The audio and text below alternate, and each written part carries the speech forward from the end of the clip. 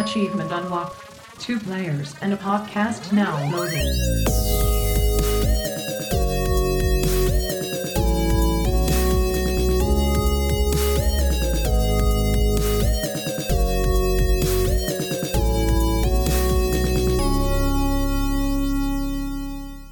Welcome on back, Dreamers and Flam family. This is 2 Peas in a Pod, brought to you by General Andrews and Flibbity Flam. And we are sponsored by the 8-Bit Dojo and ESN, where we aim to be selfless, not selfish. Also today with us, our guest, DrMick will be joining. This is episode 38 of season 3. Does fear motivate?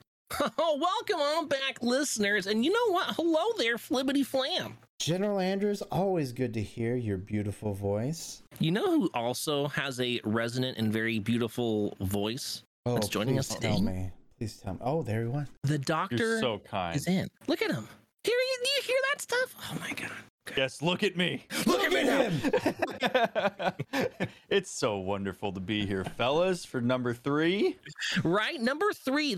And you could tell there's a lot more of that relaxed opening. It doesn't have to be as strong and strict as before, but welcome on back, DrMick. We are glad to have you. It is my pleasure, gentlemen. You make our job yeah. easy. We just sit back and listen to you and we're like, yep, keep telling us a little bit more. Yeah, it's great. Yeah, every time I get that Discord message from you about coming on the podcast, I always think to myself, all right, I guess I'm going to have to do work for another hour and a half when I talk to them. Yeah, all I got to do is hit record and then be present. Like that. And you just talk and we'll just be here. Like, yes, absolutely. And we'll put our names on the podcast. Yeah, that's exactly right. This is my slow takeover of 2 Peas in a Pod. Yep. Like, oh, come on now. Listen, little thing on right there. Yeah. Huh? No, it's so good though, because literally, like, I remember when I first was having you on, had X amount of questions, and how those questions get less, but the episodes don't get shorter. No, they don't. So what's really cool, again, it's just the simple fact of those kind of things. Like, okay, I'm prepared here, but I didn't know that question would lead to that much information. That's amazing. And I'm over here soaking up as a sponge, trying to pull myself back into the vibe of, wait, I need to ask. Make some more points on these things. My God. And here I am worried. I'm just blabbing on and on, not saying much of anything. Good to know that you're enthralled by it. All right, but you know what we're going to get enthralled by more than likely here is a topic I think is important. And there's going to be a reason why we're bringing up this topic, but I think it's important at least to get some basis, because you are a professional in understanding the mind at least a little bit better than either of us, so to speak. That we want to talk about, is fear a motivating factor for humankind? Oh, God. Yes. Okay. How would you give us a good example that yes, it man. is? All right. So I gotta gather myself here, because take your time, because movies paint it much differently. Narratives of social media stuff paint it much differently. But I want to hear the real, actual things. And I figure you would have a poignant way of putting it across instead of me just accepting what I see on a horror movie. Well, sure. Okay. So hot off Halloween. I like it. I see what you're doing here. You see? Yeah. And hot on Thanksgiving, where everybody has to go home and see their families. I see what you're doing here. All right. Yeah.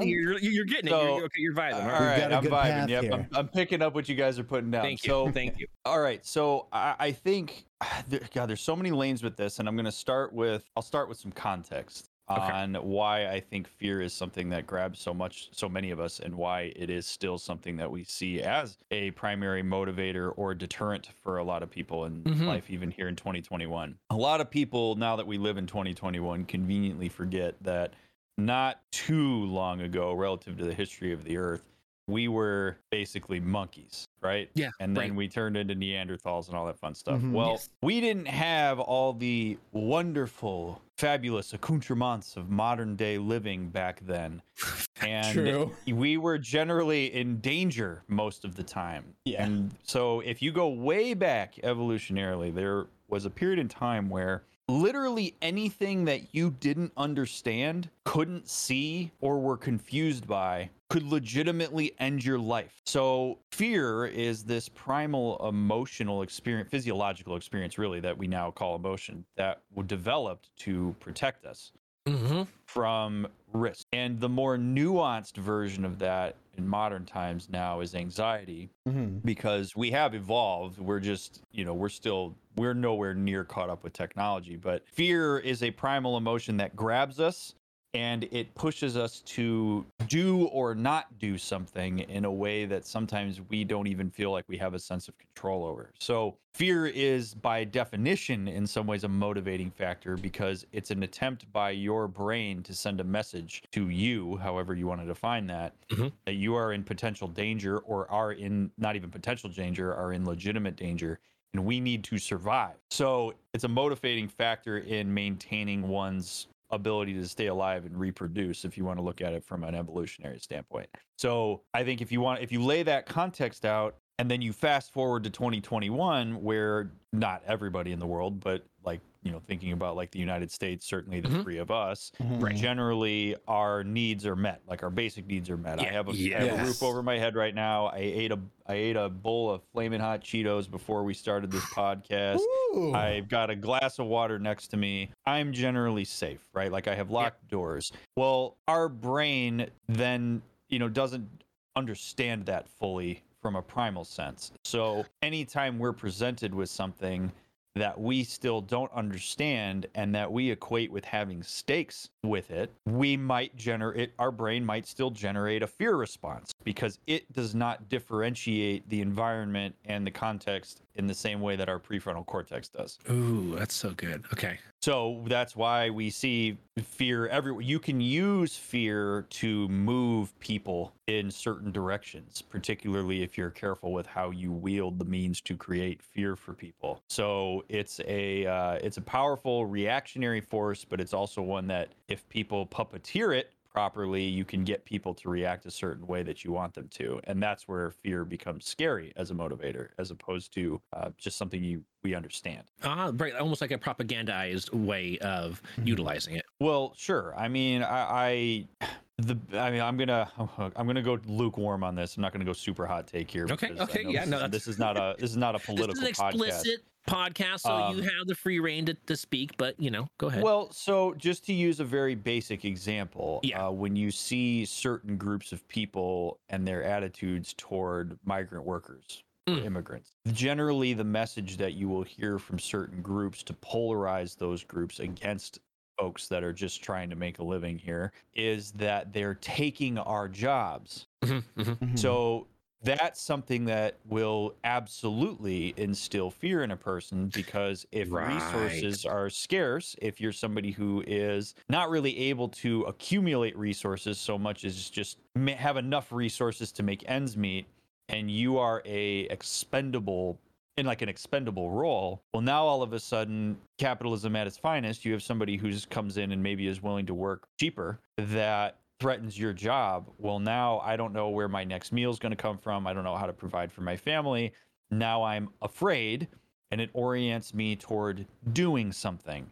And so that's where we start to see people fight out against immigrants. It's where we see people in power legislate against. It's all part of how do you use fear to create a certain narrative for folks that really is not easy to just pull yourself away from. Like once you get people afraid of something, if you look at it in terms of the actual physiological process that happens back in those evolutionary days, as soon as you have a fear response and your amygdala fires, your prefrontal cortex goes offline, so you're not really capable of logistical thought anymore in the way that you were 5 seconds ago before that happened. So if you keep people on a chronic sense of fear about something, you are essentially overriding their logical processing. So that's where we see people polarize and basically do everything they can to ensure that they are not afraid anymore. So they create cognitive boxes, they make certain behavioral decisions, they vote certain people into power. All of that is just fear mitigation. So if you want to go back to the general gist of the question that you asked about fear being a motivating force,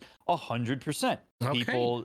People tend to, they vote in ways that try to mitigate whatever fears they might have about themselves or people they care about. It moves people to make certain decisions about employment. I mean, you name it, fear is absolutely something that can motivate people to do things whether they want it to or not. I'm glad that you were so poignant with that, because it also takes me to a piece of your content recently that you've been putting around out there that I think is a really good piece out there. It was in regards to more than likely children, and maybe as they get older, having a stuffed animal that became a friend or something that they could look to, that they could control.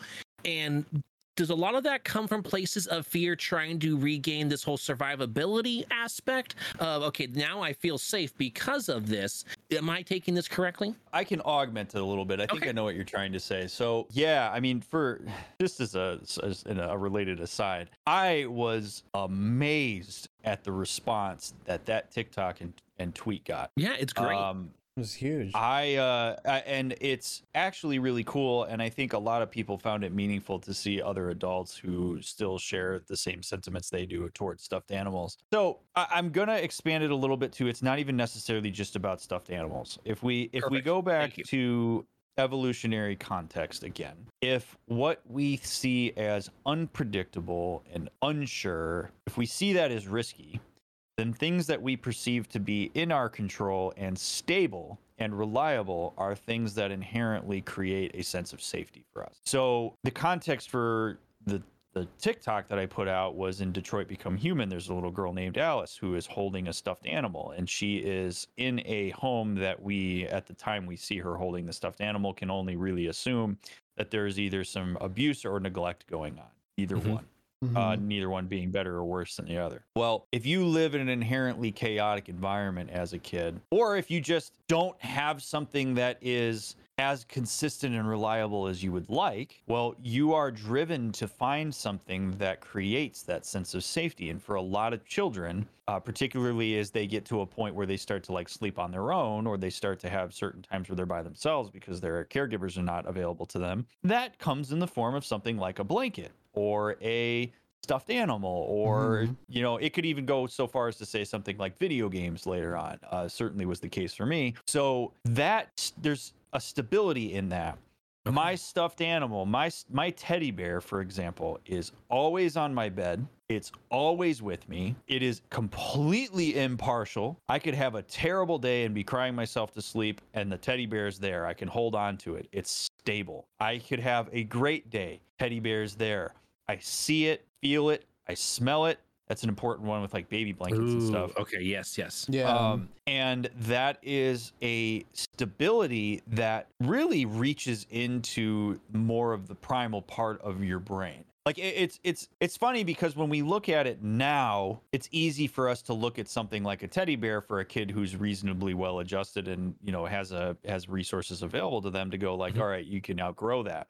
Yeah. But that's taking away some of this other stuff where it's like, no, if you take away a kid's teddy bear, or you tell that kid that they're going to outgrow it someday, or you force them to outgrow it by throwing it away, tearing it up in front of them or something like that. Yeah. What you don't realize is that you're not tearing up a teddy bear. You're tearing up what that teddy bear represents. You are throwing away what it represents. And that's a sense of stability, even if you have I'll use my own personal example. Like, I grew up in a house where my parents were consistent. They were reliable. They were available to me. They told me they loved me. I had a really great upbringing with my parents. I still had stuffed animals that were super meaningful to me. I had one in particular. It was a frog that was really meaningful to me that I actually still have in a plastic bin in my closet.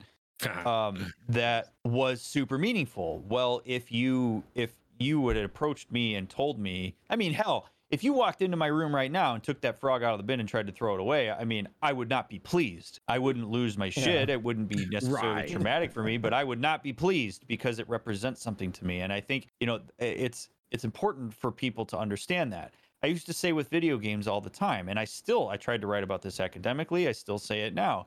If you're a parent that goes up and just pulls the plug on your kid's PlayStation when they're playing, or you turn off if you hit the switch that turns their PC off while they're playing World of Warcraft with their friends, you're not just turning off a screen in a video game, you're turning off their connection to the outside world. You're turning off social engagement, turning off something that is stable and reliable to that kid and is playing a function in their life. So if you have something like that that's stable, it can mitigate some of the fear and uncertainty that might motivate you to do other things. I would much prefer to have an adult that I know in my life who, when they're having a bad day, they go and squeeze their teddy bear and take a nap, than a person who is terrified and goes out and starts taking their anger out on people at the grocery store and makes bad decisions about, starts getting wasted or something like that. If you've got something benign, and this is what I said in the tweet, if you have something benign that is stable for you, don't ever let somebody tell you that you'll outgrow it, because that is something that matters. And I think all of us are constantly looking for that kind of stability in our life. Wow, that's such a great breakdown of that. And because from my perspective, I'm consuming it for what I think I'm consuming it for, and that was that was an awesome full elaboration on that. It's just such a I find the conversation to be fascinating because we get into our adult judgments of these types of things. Mhm. Yes, One of my favorite. I don't. I'm sure you guys you're similar age to me. You have to probably know who Shel Silverstein is, right? Oh yeah. Oh yeah. Oh Yeah. Okay. Where Right. the Yeah, I feel like sidewalk everybody ends? already Come knows. on. Yeah, Come absolutely. on. Okay, so my absolute favorite Shel Silverstein is actually there's no words with it. It was just a image that he drew, and it's one of the most profoundly sad ones too. But it's this guy who he's growing up and he's got these flowers coming out of his head, Oh. and he gets to be an adult and he's got this beautiful head of flowers, and he walks up to these two guys or three guys or some group of guys that all have this like nice like flat top haircut, and they point at him and laugh. And he goes home and he looks in the mirror, and then he cuts the flowers off of his head to look like the flat top. And then the final panel is him kind of assimilating into that group, and he looks just like everybody else. And for me, that is such a metaphor, I think, for what happens to so many of us in adulthood, is the imagination that we have, the abstract, it's a beautifully abstract thing to look at a teddy bear as a thing of stability in your life. Mhm. Like that, we look at those things and we create these judgments that are really based on a point of reference that doesn't make much sense. Like what? Because other people think I shouldn't have a teddy bear. Like, why does that matter? Right. Exactly. So, but it does, because the other thing that clashes with is that from an evolutionary standpoint, we survive in numbers. Groups are the absolute foundation for a human's ability to survive. We're mammals, we're relational in nature.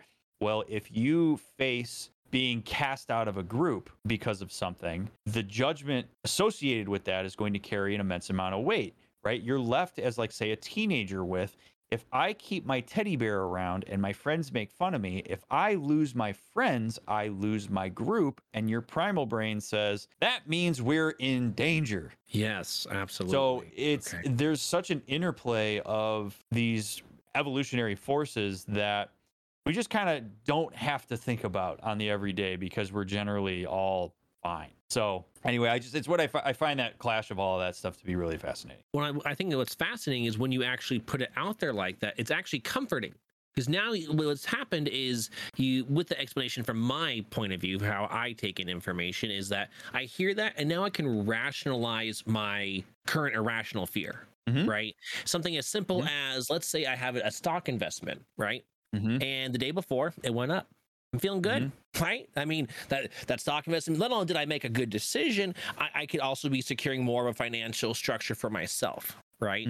However, the very next day, it might have gone down like $0.50. I'm freaking out, right? Even though I know that's all a part of this thing. It's all a roller coaster ride. It's an investment for X amount of time for whatever you have it foreseen for, and if it doesn't work out, and you have to be prepared for that too. And it's funny though that even it'll still start to creep in there, and you have to kind of remind yourself with enough of this rational information that obviously you just share, because that we love facts, that it just makes you go, oh, you know what? That's what it is. I can't stop myself from having the initial reaction, but I can calm myself down after the fact, knowing what I know now. Yeah, I mean, uncertainty is always going to make people uncomfortable. Dissonance is something that our brain is quite literally wired to do everything it can to get away from. So if you're talking, I mean, even in your example there, right? Like, you're talking every day you wake up, you have to deal with uncertainty. I mean, that's why there's people hedge That's why there's whole risk management programs, right? Like everybody does everything they can to try to mitigate risk and be able to predict their world as best they can, because it makes it's, if I told, like, I use this example, I forget who I used this example with. It might have been a client, it might have been somebody in my family, but it would be like if I said to you guys, hey, tomorrow morning when you wake up, somebody is going to hit you across the face with something. It's going to happen, but you don't know what it is that's gonna hit you. Oh boy. I can't wait. Okay, and now you're into your imagination, right? You have no idea what it is. Is it a 2x4? Right? You have no idea what it is. You are likely to experience more discomfort, anxiety, and fear with not knowing what it is than if I was to tell you, Flib, tomorrow morning you're going to get hit across the face with a pillow, and General Andrews, you're going to get hit across the face with a piece of wood. Oh, of course. Oh man. Now that sucks, right? Yes. Flib's going like, all right, yeah, I can handle that. Perfect pillow fast. But then General, you're sitting here and you're going like, oh, well, geez, I don't like that. But you now have the known variable. Your anxiety might take you to, well, how big's the piece of wood? We talking about a toothpick? Right. We talking about a club? Like, what are we talking about here? Right. So there's kind of a never-ending cascade of what ifs that are associated with this. But what you're going to likely do is try to gather that information, because if you could gather as much information as possible, if I told you it's a baseball bat that's going to hit you at 10 miles an hour and it's going to hit you right on the cheek and it's going to happen at 9:31 p.m. or 9:31 a.m. and that's what's it's going to happen. You have no choice. That's what's going to happen. The more information you gather, the more you mitigate your fear about it, the more you mitigate the anxiety, where you might even start saying, okay, so what does blunt force trauma recovery look like? How can I prepare for what that's going to look like when I'm done? So it's a never-ending cycle, but this is how anxiety manifests itself. This is where, when it goes completely off the rails, we see things like obsessive compulsive disorder, where it's a series of what ifs, and it's our brain's feeble attempt to try to make sure that we can anticipate every single aspect of the environment we live in, when the reality is you absolutely cannot do that. There's just no way. That is so true. You can't, as much as you try to be safe, not sorry, let's say. That's always a saying I like to kind of put out there myself, where I'm not averse to risk. I will take risk, but usually it's a calculated risk, right? Because it's like, okay, now I can mitigate the fears of these other things that would have really bothered me if that happened.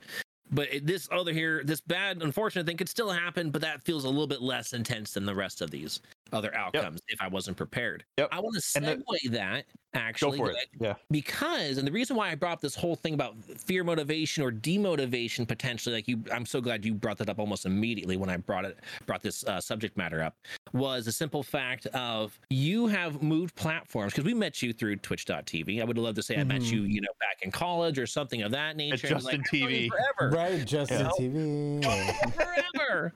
But that's not the case, and you made a decision to move your business. I think it was a really great pivot. It's really hard for a lot of people to understand that, because you have a vision for your business that you cannot. That's it. That's how you have to do it. It's like, no, if you're really good at it and understand what you're doing with your audience or your community or your demographic, whatever stat lines you're working with, and you're able to provide what you want to provide for them, making pivots is important. And you did that. You took over from Twitch to YouTube. I did. And was there fear involved in that for you? Yes. Okay. You seem like a pretty, guy that's just able to kind of even keel it. You're very laid back. You're very chill. You're like, no, super chill. Yeah. I've got some really good supportive friends. Not everyone has that in this kind of space, right? So with that being said, I wanted to know from you, who, again, it comes across very, I got this, I can get this done, do. It might be a little bit slow, but I'm prepared for it. Was fear also a factor, or even a demotivating factor at certain points? Because you're like, well, not just yet. Give me a little bit more, when it came to those decisions. Yes. Yes, in spades, all the way around. Okay. So it's funny because there's kind of a clash of ideology that happens here. Like I believe that there is merit in, well, let me back up for a second, because I think you guys both being streamers and having your own relative communities, I think you're going to understand what I'm saying here, that like when you are a streamer, you are inherently a leader of a group, right? Like you are the spearhead of whatever community, like whatever individuals comprise that community, they follow you to whatever extent they want. But you occupy a leadership position. Yes. I am a believer that it is important for people in leadership positions to express their emotional experience about things. Like, I think it's okay for leaders to say things like, I am afraid, or to say I'm anxious, or to talk about what's going on for them. And I think there's too many leaders that don't do that. At the same time, I also think that there are times where you have to be mindful to not overblow your emotional experience about something so far that the people that follow you absorb it and assimilate it into their own projections of the situation, as opposed to what the situation actually is. And so I'll try to simplify that and illustrate it. Like, I took a even keel approach to the move to YouTube.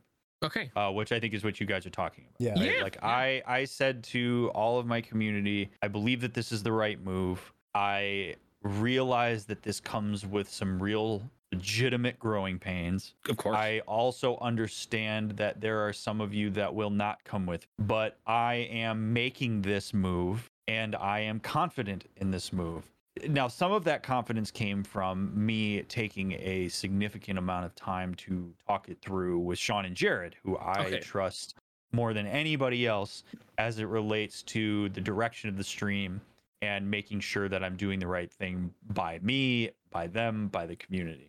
Cool. But I don't think so. We were walking into the great unknown going over to YouTube. And I think if I had expressed my fear outwardly at the outset, I don't actually think that would have been good for anybody, because I think it would have kind of spread like wildfire, might have blown up.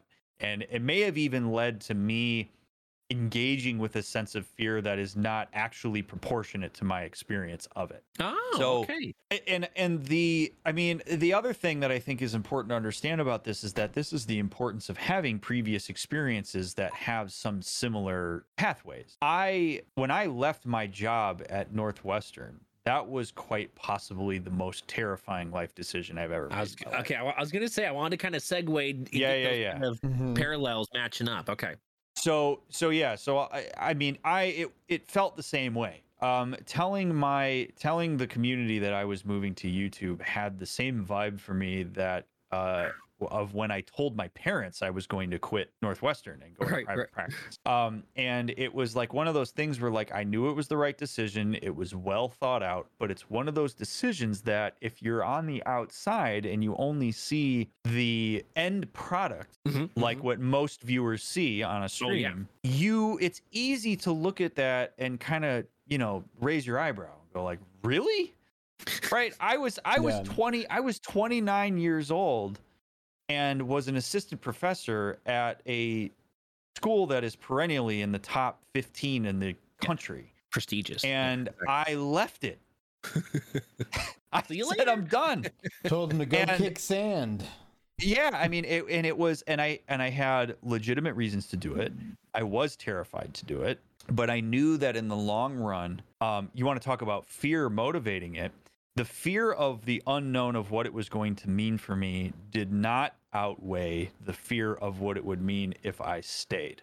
That's such a great explanation of that. Oh, yes. So I think this is where our intuitiveness into our fears is very important, because you can kind of leverage them against each other and you can also make comparisons on it. So my ultimate fear, when I really sat down, laid my head on the pillow at night, the pillow that I was going to whack Flib with at 9 a.m. Oh, shoot. Yeah, straight across the face. All that drool. He didn't tell you there was drool on. I got to bring things full circle here, Right? Yeah.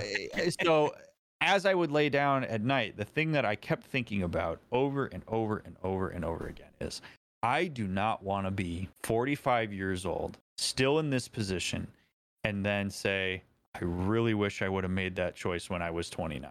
Like, I just couldn't. I could not fathom being in that position, because if there was, man, and if there was ever a time for me to make this move, this was the time, because I have a lot of time ahead of me to make this. It gets harder and harder to make difficult decisions as you get further and further with cost sunk, right? Life happens, all of a sudden you have less opportunity. Like it's a mess. Routine. Like, this routine alone is one of the hardest things for me to break once I'm Absolutely. in it. Yeah. Oh, Absolutely. Man. Yeah. And there are super important people in my life that I respect immensely who unfortunately haven't made the type of decision that I made at 29. And I have seen what that has meant for them. And so I looked at it and I said, I don't want to be that. Yep. I don't want that for myself. And I luckily was in a position where, like, it's not like I went into the unemployment line out of Northwestern. I was still able to be a therapist. I was licensed. I could still go into private practice. Like, I had the luxury of being able to maintain a living, but I took a significant pay cut when I did that. I mean, and it was something that my wife and I planned for and had to deal with. Okay, so fast forward to the YouTube choice. It's got the same bones. Okay. So for me, what was happening with Twitch was that and I keep telling people, like, I'm on YouTube for the foreseeable future. Yeah. I am not on YouTube permanently. Yeah. I am not like anti-Twitch. Where I am at is that some of the stuff that Twitch has been doing in response to the messes that have been created both internally and also by Twitch themselves has started to disenfranchise me with the platform. Now, this was happening at the same time that, like, I mean, I know viewership's not the end all be all, but it's an easy metric to use. My concurrent viewership was higher than it had ever been. I was starting to push up into the 200s, sometimes 300s. It was, I mean, I was really picking up steam with doing The Last of Us in Detroit.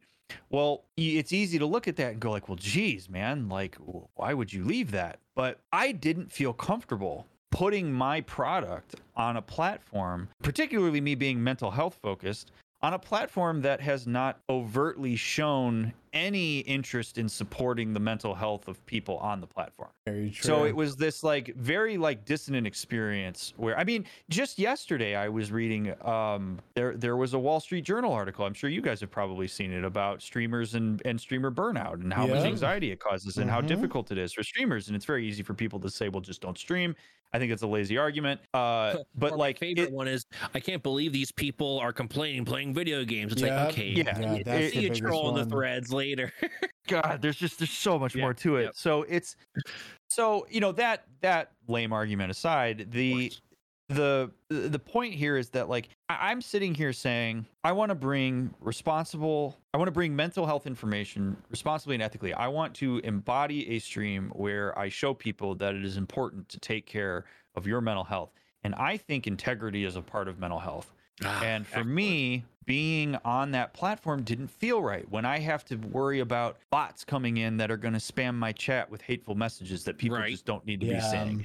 And then when I see a complete and utter lack of responsiveness to that, I mean, when you have people in the community that are coding a bot faster than Bezos money, folks, it blows my mind. It blows my mind. They can't even send a tweet like an apology or anything, right? Dude, it couldn't even send that. And what is so brutal about it, and why this just felt so eerily similar to me, is that for so many, I mean, any streamer that's listening to me like right now that's on Twitch, I mean, you guys too, I'm sure, Twitch has people by the balls. Like you get isolated into that platform so heavily from the outset that you can't go out and diversify your portfolio. You are pigeonholed. So fast forward to me, I'm looking at all this stuff. I'm having these conversations with Sean and Jared. I'm saying, look, like, I just don't really appreciate what Twitch is doing right now. I don't feel comfortable supporting, because I look at me putting my content on Twitch as me endorsing Twitch as much as they're endorsing me by allowing me to put my content on the platform. So I don't feel good supporting Twitch right now with decisions that they're making. And I'm a big believer in holding systems accountable, as feeble as that may be at times. This is my little way of holding that system accountable and saying, you know what? There are other options available to me. I believe in what I'm doing. I don't believe in where I do it. I believe in what I'm doing. So I believe that the community will travel. There will be some attrition. I understand that. But the feedback that I have gotten about my stream, as I'm sure you guys do as well, as many streamers who are, we'll call it successful on the platform, right? Successful is different things for different people. Absolutely. People watch because of you, right? There are people like Shroud, who are just ungodly good at video games, where you literally watch him for how skillful he is at it. I understand that those people exist, Yep. but generally right now with where Twitch and streaming is headed, people are watching for personalities. They're watching for people that they can connect with. So my thought process, you know what I mean? They're exactly. watching for does it make them feel something? Did they learn something, or are you funny? Yeah, like do I feel good when I watch you? Is it meaningful for me to consume your content in whatever way that means for me? Right. And there's different niches to occupy. Yeah. Right. So, and it's one of the wonderful things about it. So when I finally made the straw that broke the camel's back, by the way, was I was streaming, and Twitch did the stream key reset without any warning for people, and it killed my fantastic. Yeah, it was great. It was great. So it killed my stream halfway through, and so I was like, all right, that's it, I'm done. So I made the decision. It was a little bit quicker than I had wanted it to be, but I had been. I was been in the works about that. Okay, it was a little quicker than I wanted, but it had been in the works for like 2 months. Got it. So Sean, Jared, and I started the conversation way back, but that was the straw that broke the camel's back. So I was like, you know what? We're making the switch. So I did, all my research. I had figured all that stuff out. I figured out OBS and all that sort of thing. And then I was like, okay, so let's see if I'm right. Is the community going to travel? Yeah, am I going to feel better when I'm over there? Is this something that's going to feel sustainable for me? Do I look at the spearheads of something like YouTube gaming? Do I look at them and their response to what's happening with their streamers and think, you know what, that feels good, even if it's not perfect? And the answer at that point in time was yes. And the answer to that, since I'm just over a month since being on YouTube full time, has been yes. I have looked at some of the community managers for YouTube gaming. They have a roadmap for stuff that they plan to implement in the coming year. I'm excited for that. I was prepared for the attrition that came along with that. Now, I have to add in the context here that like Twitch and YouTube and streaming is not my primary source of income. I don't pay my bills off of streaming. Correct. So I understand that anybody who's listening to this who does pay their bills doing that is probably even more afraid than I was, because it's a legitimate hit at the start. Yes, it is. Yeah. Right. Like over almost. Yeah. I mean, it is. Yeah. Aside from the first day, so the first day I went over, the highest concurrent viewership I had, I think it was 182, and I was like, well, shit, this traveled perfectly. Yeah. Right? I was like, 182 I'd have been happy with on Twitch. Yeah. Well, fast forward a week later and it's 42. Okay. So now, and a lot of streamers know that when you see 42 after you've been seeing 202, that is it's jarring. Yes, now, I'm not generally a person that looks at numbers while I'm streaming, but it was something that I needed to keep tabs on just to kind of have an idea of what was going on. Well, that is scary, but it also, the thing that I will say is that this has panned out the way that I was hoping it was going to. Ooh. There is a slow and steady growth. Every night, there's a little bit more folks who have found their way over. I also realized just how freaking hard it is to reach your entire viewership on Twitch, because I still have people that come over that are like, I had no idea you're over here. Yep. Like, you've been over here for a month. I've been looking for you. I thought something was wrong. And I'm like, I thought you quit. And I'm like, no, I'm still going. It's the same stream. It's just a different platform. It's the same stream in 1440p glory. Right. So exactly. My bit rate is 3 times as much. No, it's 4 times as much as it was over on Twitch. Anyway, I digress. So it's growing more steadily. I gain about 100 subscribers a day on YouTube right now. I'm seeing viewership climb, but there's a core group of people that are there every night consistently and reliably that I see the stream building around. And I have noticed that the stream has returned to a bit of an intimate feeling again, because one, we're all out on the frontier. We're doing this, right? There were growing pains. There were people complaining about the user interface, and they are very right They're very to complain about the user that. interface. Yep, it's awful. I totally understand that. But again, if you're putting out good content, if you are believing in what you're doing, and I very much believe in what I do, people come. We do too. Right? So for me, it was, I know I went kind of long-winded there, but like there was fear there. I was afraid that I was going to lose viewership. I was afraid that I was going to lose faith from people who watch me. I was worried that, all of a sudden that everything was going to regress. Now, I had in my back pocket the ability to return to Twitch at any time. I could start streaming on Twitch tomorrow if I wanted to. Yeah. They haven't terminated my partner contract because I'm not in violation of it. No, so but I don't, because they haven't done what I need them to do in order for me to return. Yeah. But I was afraid of the unknowns that were going to be along with that. Were people going to say, you know what, it's too much of a pain in the ass for me to go over to YouTube because the discoverability is not great. It's another tab I have to have open. It's a user interface I have to fight with. It's, I don't understand how memberships work. I don't understand, now you're telling me cancel my subscription on Twitch. Well, I've known what that's meant for 2 years. What does it mean to be a member on YouTube? Is the split the same?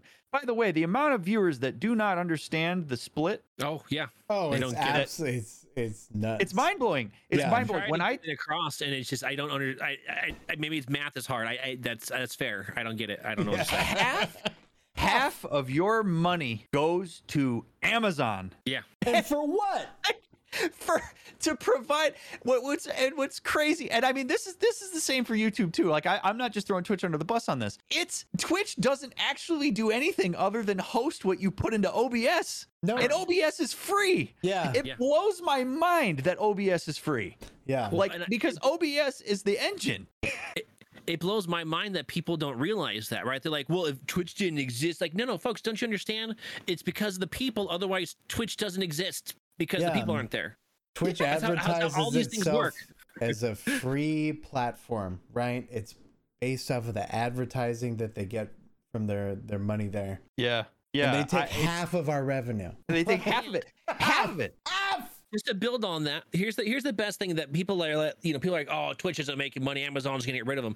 No. Do you understand how smart the business move by Amazon to purchase Twitch was?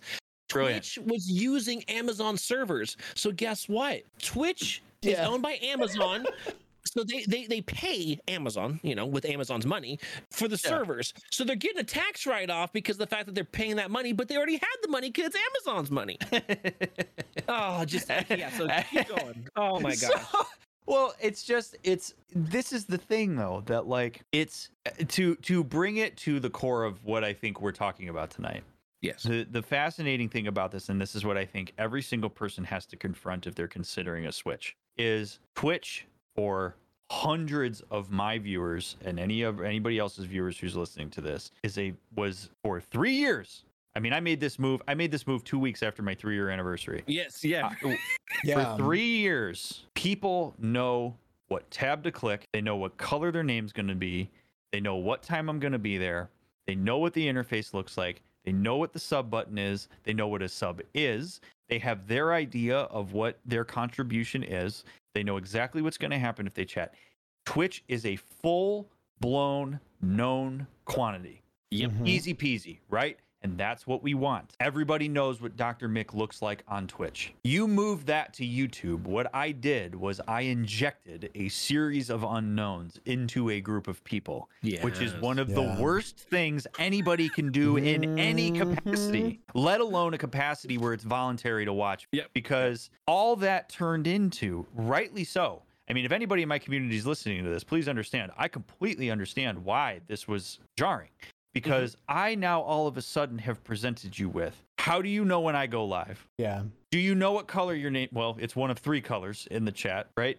Do you know what the difference between top chat and live chat is? Do you know what a membership is? Now, all of a sudden, when I say thank you for subscribing to my YouTube, that doesn't mean thank you for throwing $2.50 my way.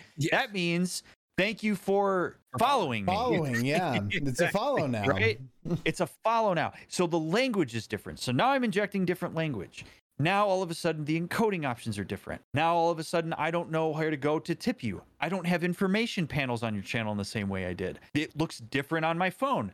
I can't keep the video up while I do other things on my phone unless I have YouTube Prime, or YouTube Premium, whatever the hell. So now all of a sudden there's 1,000 unknowns. And what people do when they are presented with unknowns is they bail. Yeah. Yep. Yeah, it's easier. Why on earth would you ask me to experience cognitive dissonance when I can go over to Twitch and watch any number of people that I already know how to? Oh, so true. I've had so many people even thinking about going to YouTube. I've been like, hey, who would come over? I'm like, no, I like Twitch too much. Sorry. If you leave Twitch, I'm gone forever. I'm like, oh, okay. I had people on my tweet that announced it that said, I really hope you come back to Twitch because I'm not watching you on YouTube. Yeah, okay. I saw those. I was just shocked. I'm like, it's okay to feel that. I was just shocked that people were willing to voice that into the void of internet foreverness. And I'm just like, maybe this is me being a little rosy colored glasses, but I look at that though. And I think to myself, you know what though? Like, that disappointment in me going to YouTube, I think, is a reflection that they care, right? Like, exactly. I'm disappointed that you're going there because I care about what you have to offer, and this is an inconvenience for me to go over to YouTube. And I'm not, by the way, I want to make sure people know I'm not being sarcastic when I say I'm being inconvenienced by going over to YouTube. I do understand that in the streaming world, it is inconvenient to go to different platforms. Yeah. Right. I wouldn't touch Facebook Live with a 10-foot pole. Correct. Because it's just immensely inconvenient for me to go over there. I hate Facebook. I'm like, right. But that's real. So if you have people who don't like Google, for example, they're not going to go over to YouTube. If you have 100%. People that have had bad experience with YouTube, they're not going to go over there. So I have just stacked the deck against myself in making this decision because I'm asking you to wade through something unknown for something that you're trying to enjoy as a leisure activity, right? Like, think of how much people hate when you change operating systems at a giant workplace, right? Like, you go in to put one update in and people lose their mind. Well, and that's in an environment where they have to adjust to it, where there's no choice. You have the beauty of choice in the streaming world. So now I'm asking you to, I'm basically saying to everybody by going to YouTube, hey, do me a solid. Yes. And trust me enough to be uncomfortable for a few days while you watch me. And that's a huge ask. It's a huge ask. I mean, I had to leverage 3 years worth of karma in order to make that move. I really did. And there are people now who watch me consistently who have said, you know what? I'm glad you're over here. This feels fine, right? Like, we adjusted. Good. It's cool. We're in a flow. And I really do believe that that's something that other folks would be capable of doing. I'm not sitting here telling anybody to switch. It's people got to do what they got to do for their. What I think is ridiculous is the fact that switching is something that you have to do. I would love to multi-stream. I would love to be able to send my stuff out to Twitch, YouTube, and everything simultaneously. It's ridiculous to me that that's not something. But this is, again, where the giant system has you absolutely screwed because what are you going to do? What am I going to do? Am I going to write Twitch and say, hey, make a change for me? I want to multi-stream over to YouTube. They're going to look at me and laugh in my face and say, well, if you want to stream on YouTube, go for it. But you can't do it while you're doing it here because we'll terminate your channel. Like, exactly. I have no power here. So I made the switch. It was scary. The fear, but again, fear as a motivating force came from multiple directions. It didn't just come from one direction. Was I afraid to make that shift? Yes, but I was also afraid of what it was going to mean for me and my own integrity, really, in the long run, if I continued to participate in a system that I don't believe in, that is doing things and making decisions that I believe are hurtful to a lot of people. Well, I'm glad you say that, because I feel a lot of times as streamers and content creators that we have, not just ourselves being, but consumed, is under the guise of, we say a lot of things, but do we do a lot of the walking for the things that we're talking about? And in this instance, I feel, again, when you say the word integrity, because you always talk about ethics and morals when it comes to you and your practice, and then how you treat that same type of practice obviously has to be different with the way that a streaming platform is set up. But you talk about those things. So you bring that up again as this is another decision made because of that.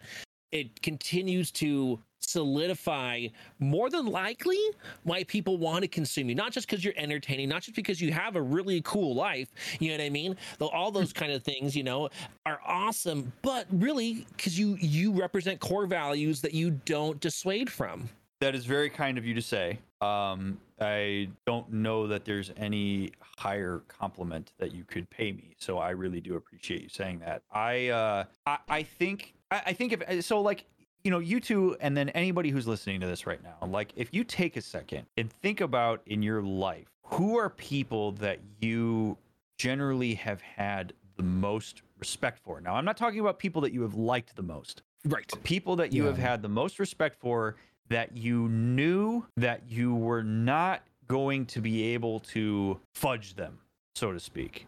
Mm-hmm. Right? That is generally because that is a person who carries themselves with integrity, who calls it like it is, and who has some sort of principle that they stand on, whether you agree with it or not. Right. And I can think of a handful of people in my life that had significant influence on me that I remember looking at and going, you know what? Damn, like that person operates in a way that like I wouldn't even remotely consider trying to pull one over on that person. Or like I would, I know, I mean, I was a shit starter when I was in middle school and high school. And like, I liked to push systems and push buttons and see what I could get away with and stuff. The people that very much came across as, you are not going to pull this shit on me because there are things that matter to me that are more important than just, you know, bullshit, superfluous stuff. Those were people that I had immense amount of respect for. So for me, when I look at this stuff, I think about the same thing that you just said, is if I'm going to sit up on Twitch all the way up until October 8th, 2021, and say, I want to be ethical and responsible, I value integrity and authenticity, and that, you know, mental health, like one of the ways that you can facilitate mental health is through your own validation, your own, through boundary setting, through all these sorts of things, right? If I'm sitting here on a platform thinking, man, I really need to set a boundary with this, but I'm not doing it, what the hell am I doing sitting here talking about it, right? Like you have to put your money where your mouth is. And for me, it got to a point where it was no longer a decision. It was now, this is what I'm going to do because this aligns with my values. I don't need everybody to agree with that. I hold in high regard people that thought to themselves, you know what? Sorry, Dr. Mick, I ain't gonna follow you to YouTube. I like the platform more than I like any individual streamer. Fine. Right.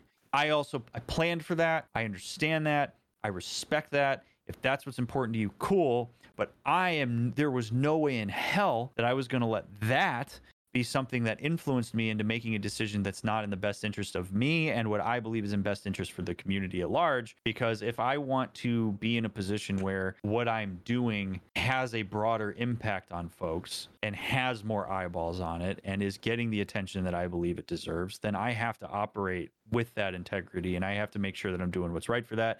And so far, this has been the move that I think is going to facilitate that. That's so awesome. And the reason why I didn't want to just spring all this, on you per se, but I really wanted a candid response because when, from the viewer, I'll call myself a viewer from this perspective, right? Because I didn't know your ins and outs of it. You've done a good job of explaining, certain parts of it from the process of when you started until now. But, from my first one, it was, okay, this feels knee jerky, even though I kind of get it because of what happened at that point in time, which was the whole stream reset because basically the information leak across the board. Yeah, right? Terrible. And it was just okay. And I was like, dang, I'm surprised you didn't wait like another day or two to kind of give like a stream. I remember seeing it on Twitter, and then I messaged Jen. I was like, oh, here, Jen, look at this. Oh my God. He posted on Twitter. He was like, Tim the Tap Man, look at this. Yeah, you like that? Yeah, right. Yeah. No, let me tell you, YouTube didn't pay me millions of dollars to come over there. I'll tell you that. I was excited. Yeah, my life is not forever changed, and my children that I'll never have are not going to go to college for free. But it still, yeah. I mean, it was, it was I got the approval on that one from Sean and Jared. I threw the idea out there, and they're like, "Yeah, do it." So cool. It was good. But I can totally understand that it looked knee jerky. That makes complete sense to me from like a viewer standpoint, and in a lot of ways, again, this is right. This is the importance of it, right? This is what I love about, by the way, what you guys do with this podcast, because there are so many people who get to see behind the scenes on some of this stuff in a way that, like, I'm not going to sit on stream and talk about this for like 3 hours. Like, to me, that's a boring stream. Yeah. But this is something that, like, in talking with you guys about it and stuff, it's so much more engaging, right? Like, it's a different way to access a streamer. So, like, I had to reiterate so many times to people, like, this was months in the making. Like, I understand that this was jarring. I understand I didn't make an announcement that said, hey, on Saturday, we're moving to YouTube, so let's prepare together on Twitch. But, like, but at the same time, I looked at it and I said to myself, you know what? First of all, and I mean this sincerely, I believe in the direction that YouTube gaming is trying to go. I've seen the stuff that they want to implement. I've seen the way that they take feedback from the people who stream to them. And as far as I'm concerned, it is a lot better, as I estimate it, than Twitch is. And so for me, I thought to myself, well, you know what? I want to be in there when all that cool stuff happens. And I think about that as like, think of who some of the biggest streamers are on Twitch. They're guys that were there with Justin TV. They were guys that were there way ahead of the curve. Early adoption is such a huge part of how you become successful in a certain arena, right? Like think about people who bought Bitcoin at the outset, people who got in on, all sorts of stuff, like at the very outset of when they go in, because they're willing to take the plunge and the risk because they believe in something and where it's going. Now, I'm not saying that I'm going to be, streaming to 30,000 people on You're the YouTube. Next Bitcoin? I better start. Yeah, right. Yeah, yeah. I'm going to send you a picture of myself. We'll call it an NFT, and you can spend $250,000 on it.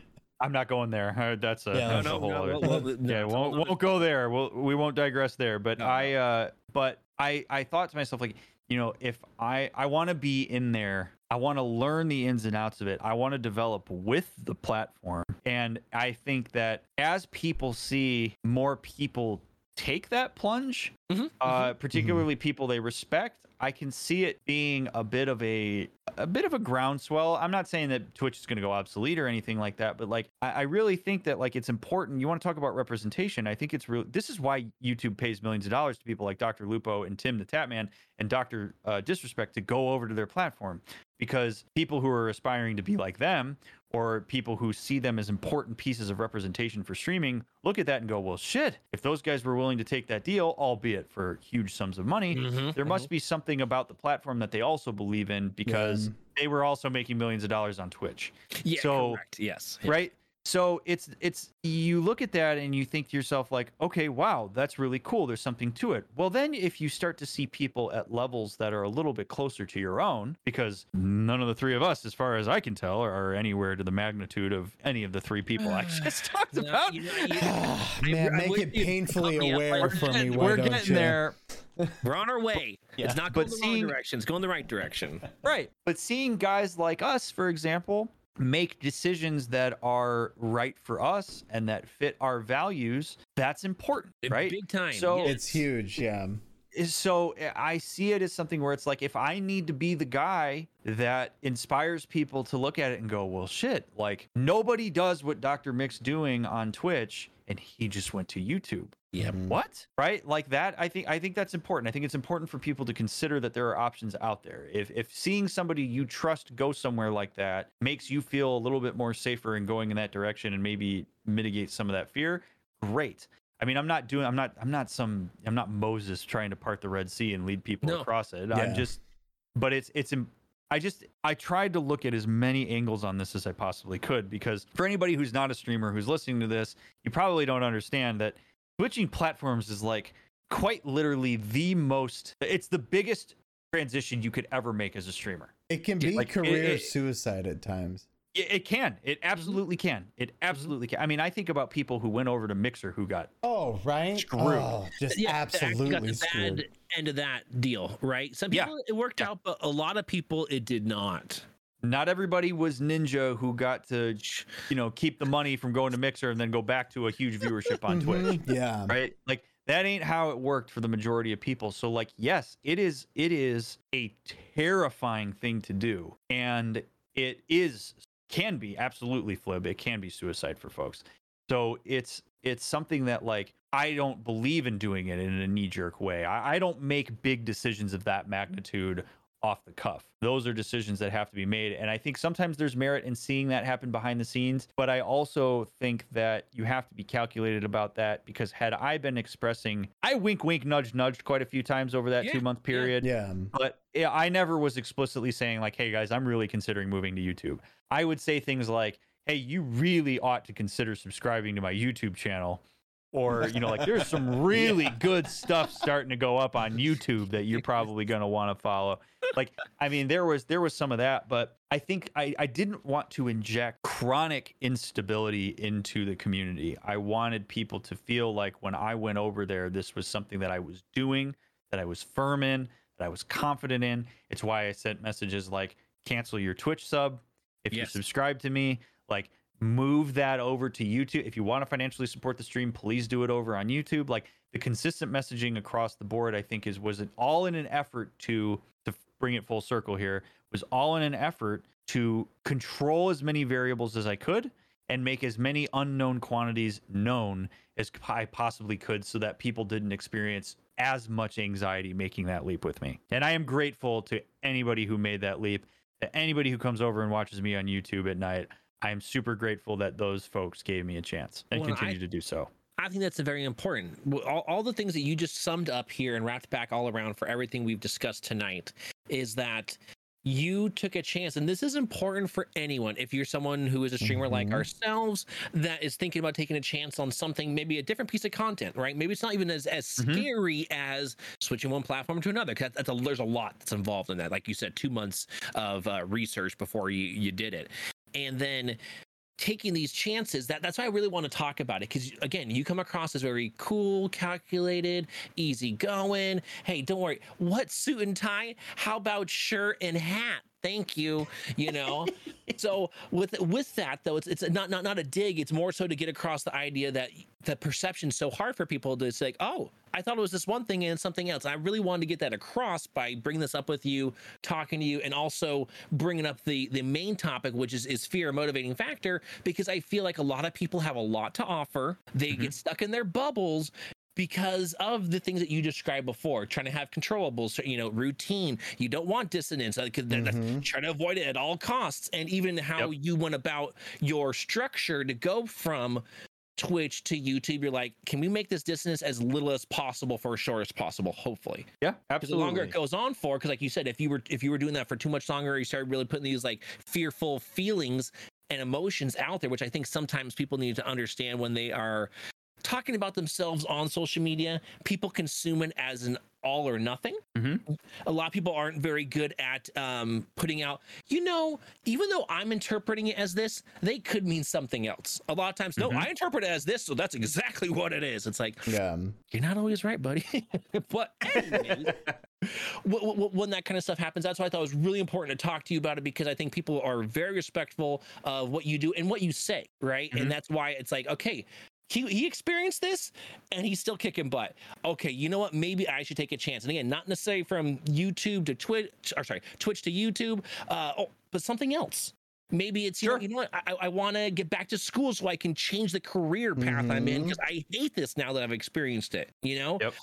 And they could go do something else, because it's like, you know what? These rational people that I enjoy listening to their content and everything, they, again, just talked about they were dealing with what feel irrational type things creeping up, even though it comes from a rational place of where your body is from a primal instinct aspect. But that's why I think it's so important to get that across. So thank you for sharing that with both of us. Let me give you, because, you know, I think back sometimes to the first episode where we did this, and I remember you asked me, you said, come on, DrMick, give me like the real doctor, give me the non-measured DrMick. All right, so I'm going to give you a nugget here on number 3. Thank you. I'm going to tell you the one thing in my entire streaming career that actually is the most vulnerable and scary for me. The album I'm releasing on Saturday. Oh, yes. Take this time and please plug anything that you've got going on. We want to hear about it. Let's go. Well, I, as you guys know, I occasionally play guitar on stream. And one of the things that I am going to be forever grateful to stream for is that stream helped me get over fear of playing a musical instrument in front of people. I could talk to a crowd of 2 million people with no problem. Right. No problem. Put me on Capitol Hill with crowds of people and I will talk to them. I have no problem. Put a guitar in my hands in front of that same group of people and I wilt. Okay.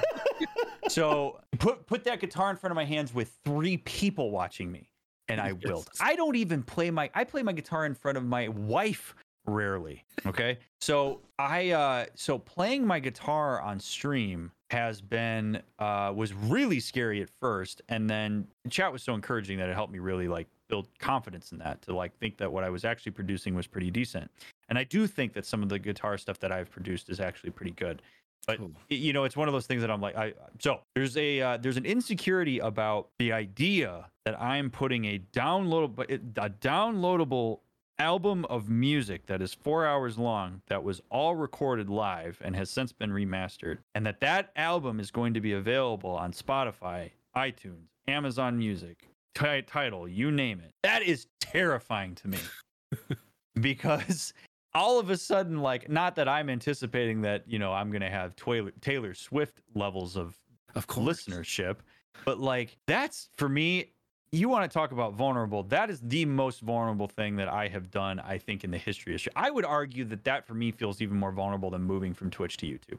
Wow. And I have told nobody that until right now. So you heard it here first, folks, on Two Players in a Podcast. That if you want to know where Dr. Mick is terrified, it's that. Wow, because watching you do that, that's not the vibe I would get. Oh, dude. Just so you know, you do a good job of being a showman. Because I wouldn't have thought that the couple times I've watched you do your loops, because I'll lurk during them and like they're fantastic to listen to, but you seem so comfortable. It's like, I was like, oh man, he must do this all the time. Like, look at him. I am never more self-conscious than when I have a guitar in my hands with people watching. So I mean, I learned how to manage some of that stuff when I was in theater as a kid, as a professor and things like that. Like, being in front of people all the time, you kind of learn how to perform and hide some of that. But yeah, that you want to peel back the curtain, there's that. So if we're at the plug moment, I'm going to plug that. I will. I have a merch store. This is going to air after the merch store goes live, so I can say this. DrMickMerch.com is the new merch store that is releasing, that has all sorts of cool merch in it that's You Matter themed.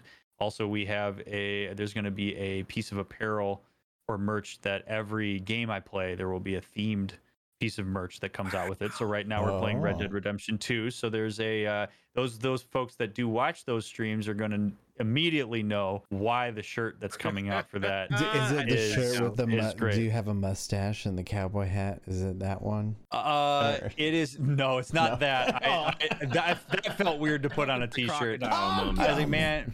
Yeah, people putting my face on a t-shirt feels weird, but no, it's a Red Dead Redemption 2 OSHA themed t-shirt, which is we have a running joke that I act as an OSHA man anytime I get into problems.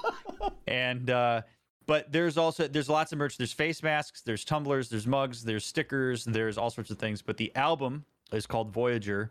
It's 4 hours worth of music. It's 19 tracks. It's stream friendly, so there's no lyrics or anything like that. It's just me and a guitar, and that's it. And you can play it as a background on your stream if you want. You'll be able to download it on the website if you're interested in doing that. Again, it's DrMickMerch.com. You can download it there. You can use it to your heart's content, or you can listen on Spotify, iTunes, all that fun stuff. But you can now find me on youtube.com/DrMick. Live streams are 9:30 p.m. Pacific time every night except for Mondays. We mostly play whatever story game I'm playing, but we also mix in some fun nights. Like, we have Fridays with the fellas where me and the boys just kind of mess around and it gets chaotic. But you can find me on YouTube. That's also where all the VODs are. We have full playthroughs of Therapist, full psychological analysis and concept illustrations for games like The Last of Us 1 and 2, Detroit Become Human, Red Dead Redemption, many more to come. You can binge watch to your heart's content. I'm also available on Twitter and Instagram. And then I'm going to do a little mini celebratory plug here for TikTok, because since I talked to you guys last, I have since hit 1 million likes on TikTok. We're actually up to 1.1 million likes on TikTok now. And shout out to my boy Sean at Houlihan Productions for all the hard work that he does on those, because I do not make those. Sean makes those. That is honestly, TikTok the growth of TikTok was part of what helped boost my confidence of moving to YouTube, because TikTok is only going to snowball. It already kind of has. And so TikTok is the gateway. It's what's sending people. So it sends people to YouTube now instead of to Twitch. And so you can find me there. That's Dr. Micktok, Micktok. Clever, I know. Yeah, and that's where you can find me. So the merch store launches this weekend.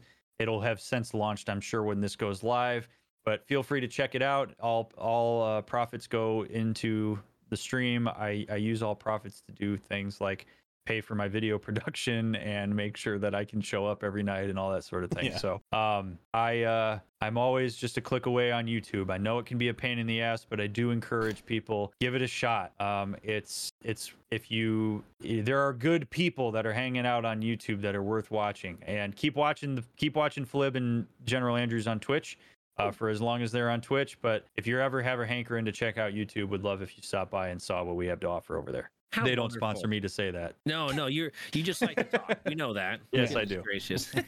Yes, I do. Well, that's right. That's why you brought me here, right? You and Flip just wanted to Exactly sit right. back and listen for an hour and a half, and we have successfully accomplished that.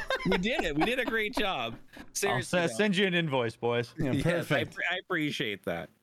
Thank you so much for your time. We really do appreciate how much you give us every single time you come on the show, and we only hope for more, not just for our consumption, but also for everyone out there that could use the information you have and the way that you put it out there. You make it very easy to consume, where it's not it doesn't feel preachy. It just feels like it's information. That's what it feels like. It's very digestible. Yeah. I appreciate that. You both know I think so highly of both of you. Anything nice you've said about me, I send it right back at you. I have so much fun coming on this podcast with you guys. I am honored that you continue to bring me back, and that I haven't, you haven't overstayed my welcome. And Never. I'm gunning for you, Steph. And also shout out to my wonderful mother and father, who both listen to this podcast anytime I'm on it. So I love you both. So, and they love you guys. No. Thank you so much. So thank you, fellas. All right, and with that being said, dreamers, thank you for tuning on in. Family, love you as always. And